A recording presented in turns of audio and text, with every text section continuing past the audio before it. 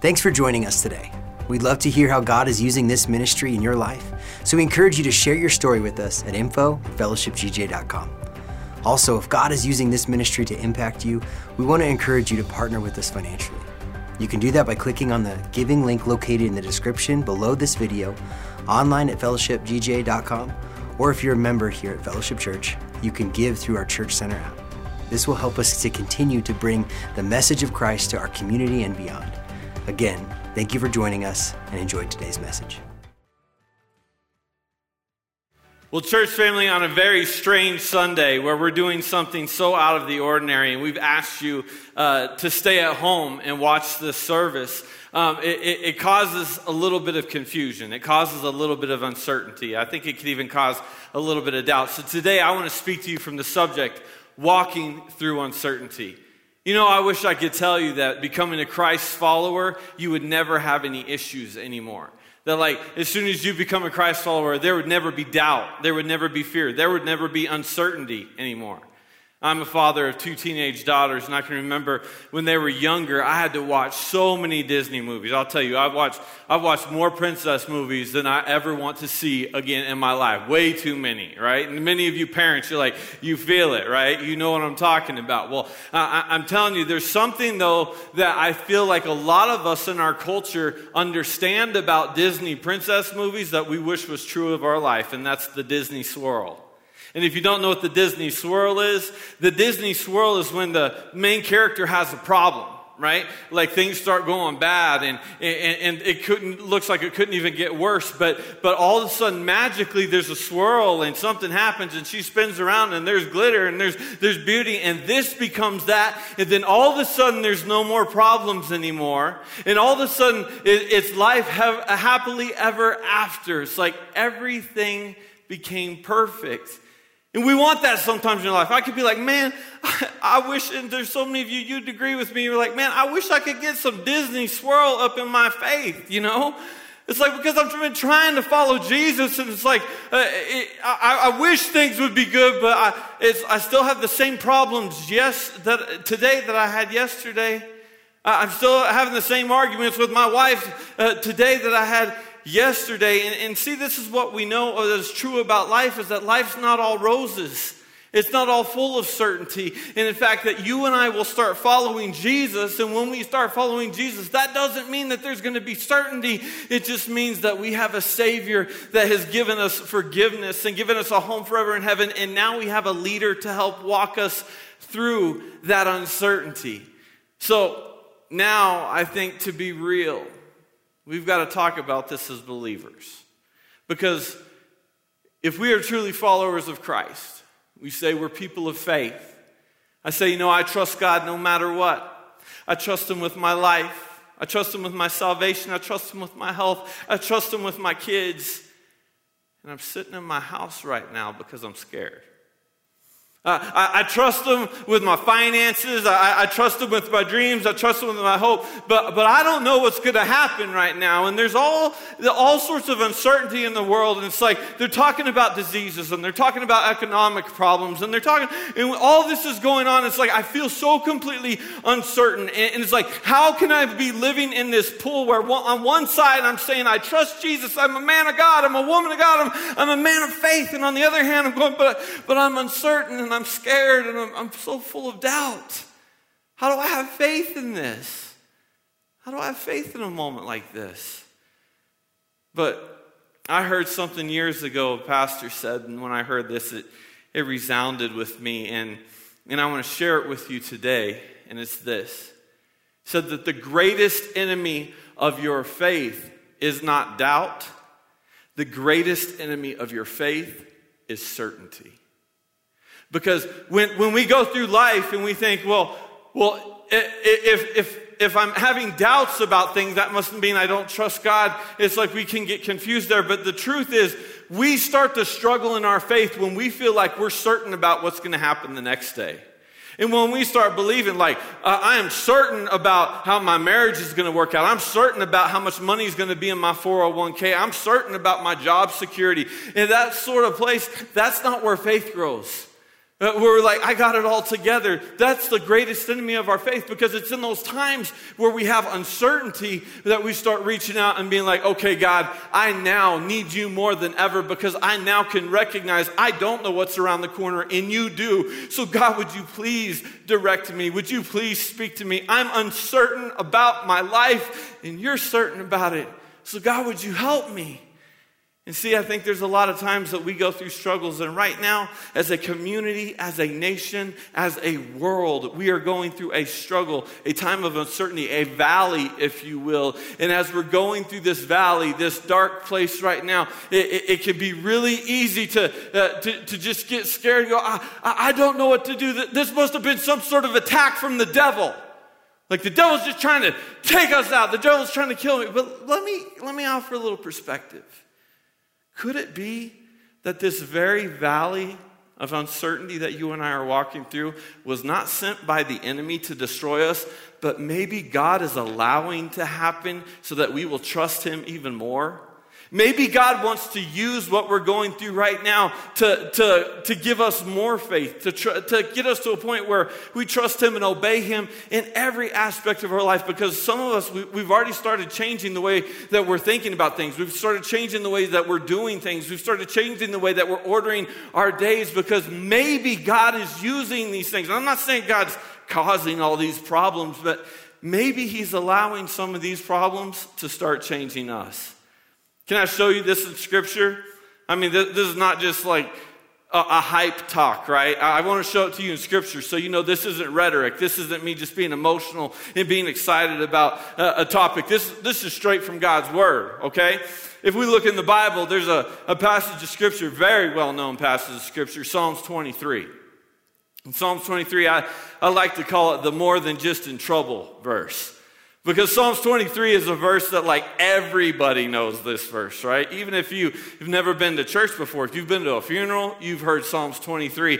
And a lot of people will refer back to this anytime they get scared about anything. So it's like, this is the more than just in trouble verse, because sometimes people get in trouble. It's like the blue lights start flashing behind their car and they know they did something wrong and they start going, oh, the Lord is my shepherd as I walk through the valley of the shadow of death. It's like just start pulling it out. And I want to tell you, there's so much more to this than just that. God has something to speak to us right now about walking through uncertainty. Psalms 23 says this: the Lord is my shepherd, I shall not want. He makes me lie down in green pastures. He leads me beside quiet waters. He restores my soul. He guides me in paths of righteousness for his name's sake. And even though I walk through the valley of the shadow of death, every time I hear that verse, I feel Coolio. You remember Coolio? It's like, though I walk through the valley of the shadow of death, I take a look at my life and realize there's nothing left, because I've been laughing and blasting so long that even my mama thinks that my mind is gone. And, sorry, I don't even know where that came from. Never even heard that song before. I don't know. Like, I just freaked some of you out. But don't let my complexion and my khaki pants fool you. This boy can rap if I feel like it, you know? Some of you, don't judge me either. I know some of you parents, you drop your kids off at soccer practice and you roll the windows up and you're cranking your gangster rap as you're going down the street. So I know we're in this together, all right? What was I even talking about? We got to go back to that. 4. So verse 4, okay, says this: even though I walk through the valley of the shadow of death, I will fear no evil, for you are with me. Your rod and your staff, they comfort me. You prepare a table before me in the presence of my enemies. You anoint my head with oil, and my cup overflows. Surely goodness and love will follow me all the days of my life, and I will dwell in the house of the Lord forever. See, when we hear this verse right here, this is talking about walking through a valley. Listen, not camping out in the valley. This is walking through the valley. Right? He says, surely. Why is he walking through? Because he believes something. Surely my God is with me, right? For God is with me, he says. And not I hope God's with me, but I believe it. I'm trusting it. I'm putting faith in the fact that even though I might not see it and I might not feel it right now, I am trusting and I'm declaring my God is with me in the middle of this dark place that I'm in, this uncertainty that I'm in right now. In fact, we see here in John 16, verse 33, this is what Jesus says about it. He says, in this world, you will have trouble, but take heart, for I have overcome the world. Man, that's good. Because you notice that Jesus is saying, you're going to have trouble, but take heart, I've overcome. He doesn't say trouble. He says, take heart, I've overcome the world. He doesn't say, take heart because I've overcome certain diseases, and take heart because I've overcome sicknesses, and take heart because I've overcome COVID-19, and take heart because I've overcome financial crisis. No, he lays the trump card down and he says, anything in the world, I've already taken control of it. I'm already in control of it. And though it might not feel like it's under control, he's already around the corner, and he's saying, guys, you got to trust me in the fact that you don't understand the great work that I am already doing in your life through a situation that might look dire. It might look like trouble. It might be terrifying, but take heart because I've already overcome it. And guys, that's good news. I hope you know that's good news. Man, you should be able to tell someone, you should be able to text a friend right now, or put it up on the screen or something, just saying like I'm going to make it through this. High five your cat if you got to right now. But tell someone, I'm going to make it through this. I'm walking through this uncertainty. See, anytime you find yourself in a valley of uncertainty, there's 3 things that you should do. And I'm going to encourage you to write these down, to post them on Instagram, post them on Facebook, share this, because maybe you're not feeling uncertain right now. Maybe you don't feel like you're in a valley right now, but there's going to be a time in your life where you are. So this might be for you now. This might be for you later. It might be for a friend. You might need to send this message to a friend right now. Share it with a friend because you know they're feeling uncertain. They're feeling scared. They're going through something in their life. And it might not just be the COVID-19 thing. It might be a divorce. It might be, struggling to make sure the kids are being fed. Who knows what it is? We all have our valleys. So I want to encourage you, if you ever find yourself in the valley, there's 3 things you should do. This is how you walk through a valley. This is how you get out of the valley of uncertainty. Number 1, you have to encourage others. Encourage others.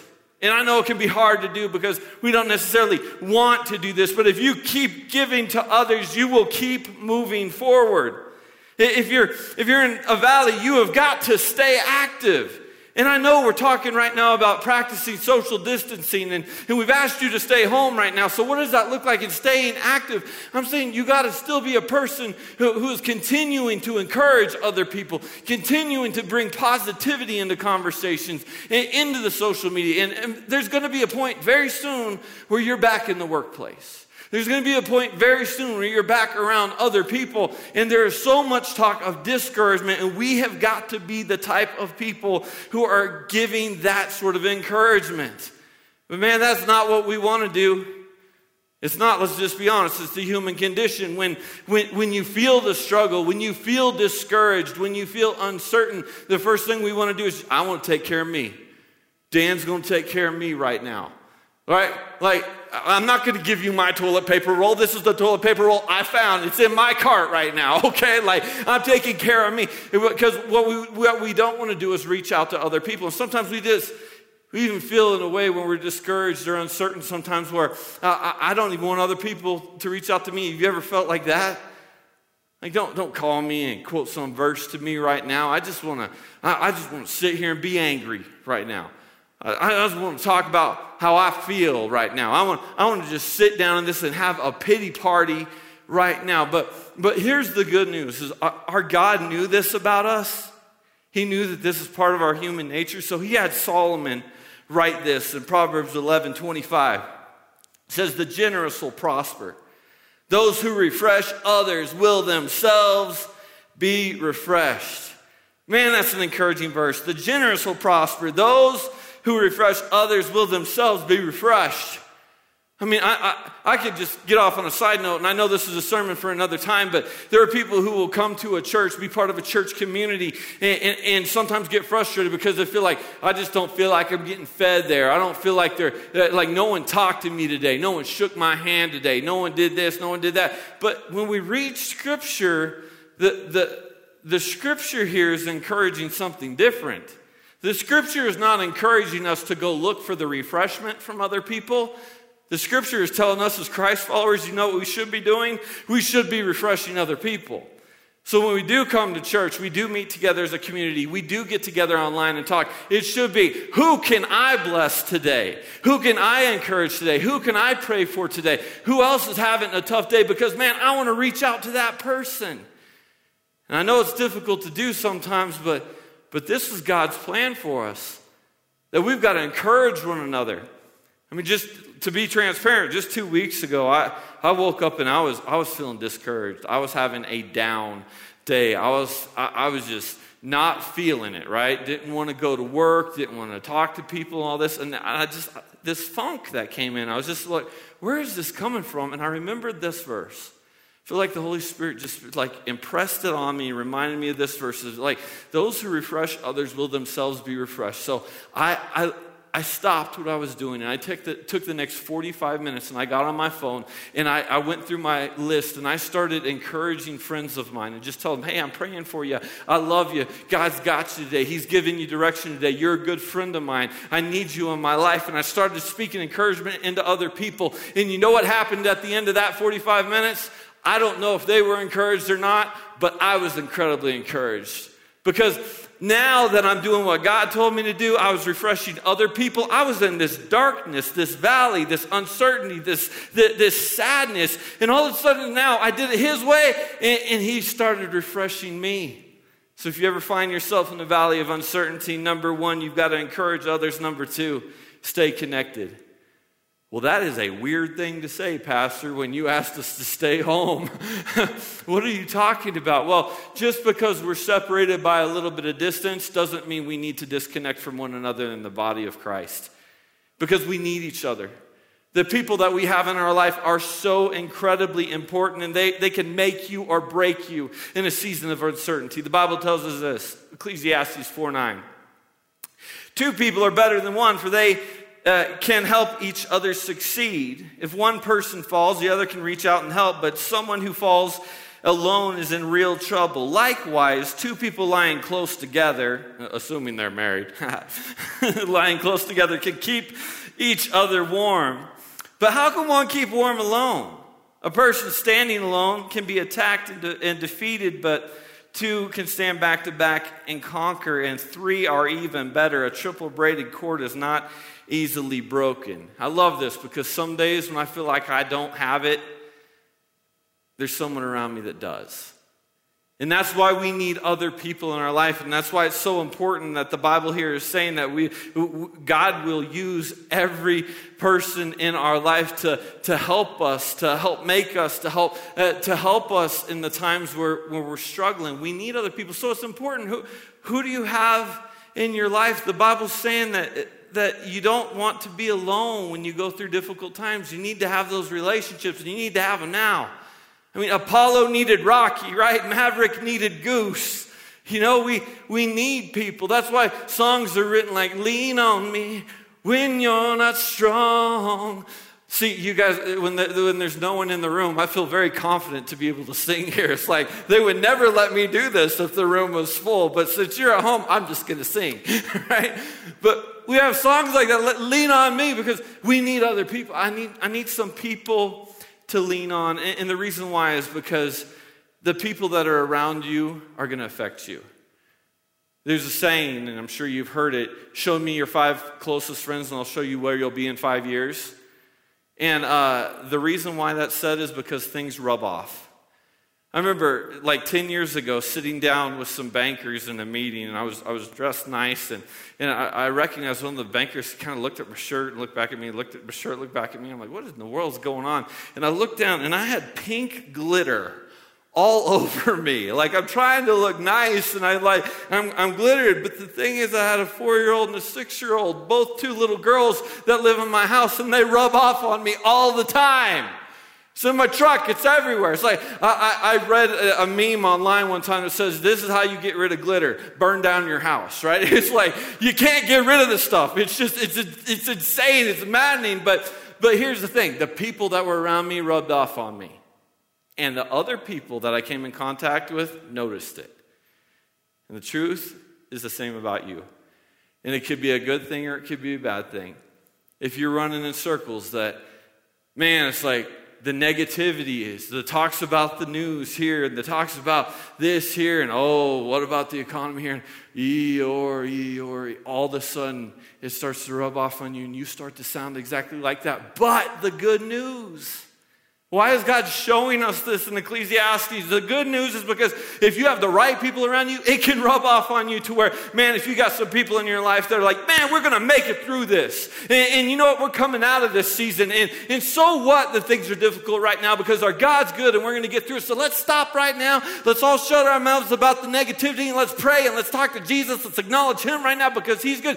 And that can rub off on you. And when that starts to get contagious, then all of a sudden the culture starts changing. And your work starts changing, and now your job's not talking about closing the doors. Now your job is talking about how can we get creative and find other ways in which we can keep our doors open and keep blessing our community and keep moving forward. We have got to be the type of people who are not just allowing good people to rub off on us, but we're the ones rubbing off on other people. If you want to come out of a valley of uncertainty, if you want to walk through that, then number one, you've got to encourage people. Number two, you've got to stay connected. And then finally, you've got to stay focused. And I'm going to close with this point today that you have to stay focused. See, you've got to refuse to take your eyes off of the promises of God. Hear me on this. That both fear and faith are a product of your focus. That you will become fearful if you are focused on the wrong thing, and you will become faithful if you are focused on the right thing. And there are people, I'm telling you, you're wondering, why am I struggling so much in my faith? Why am I struggling so much in uncertainty? Why am I struggling? And it's because the focus has been so directed towards what are they saying on the news?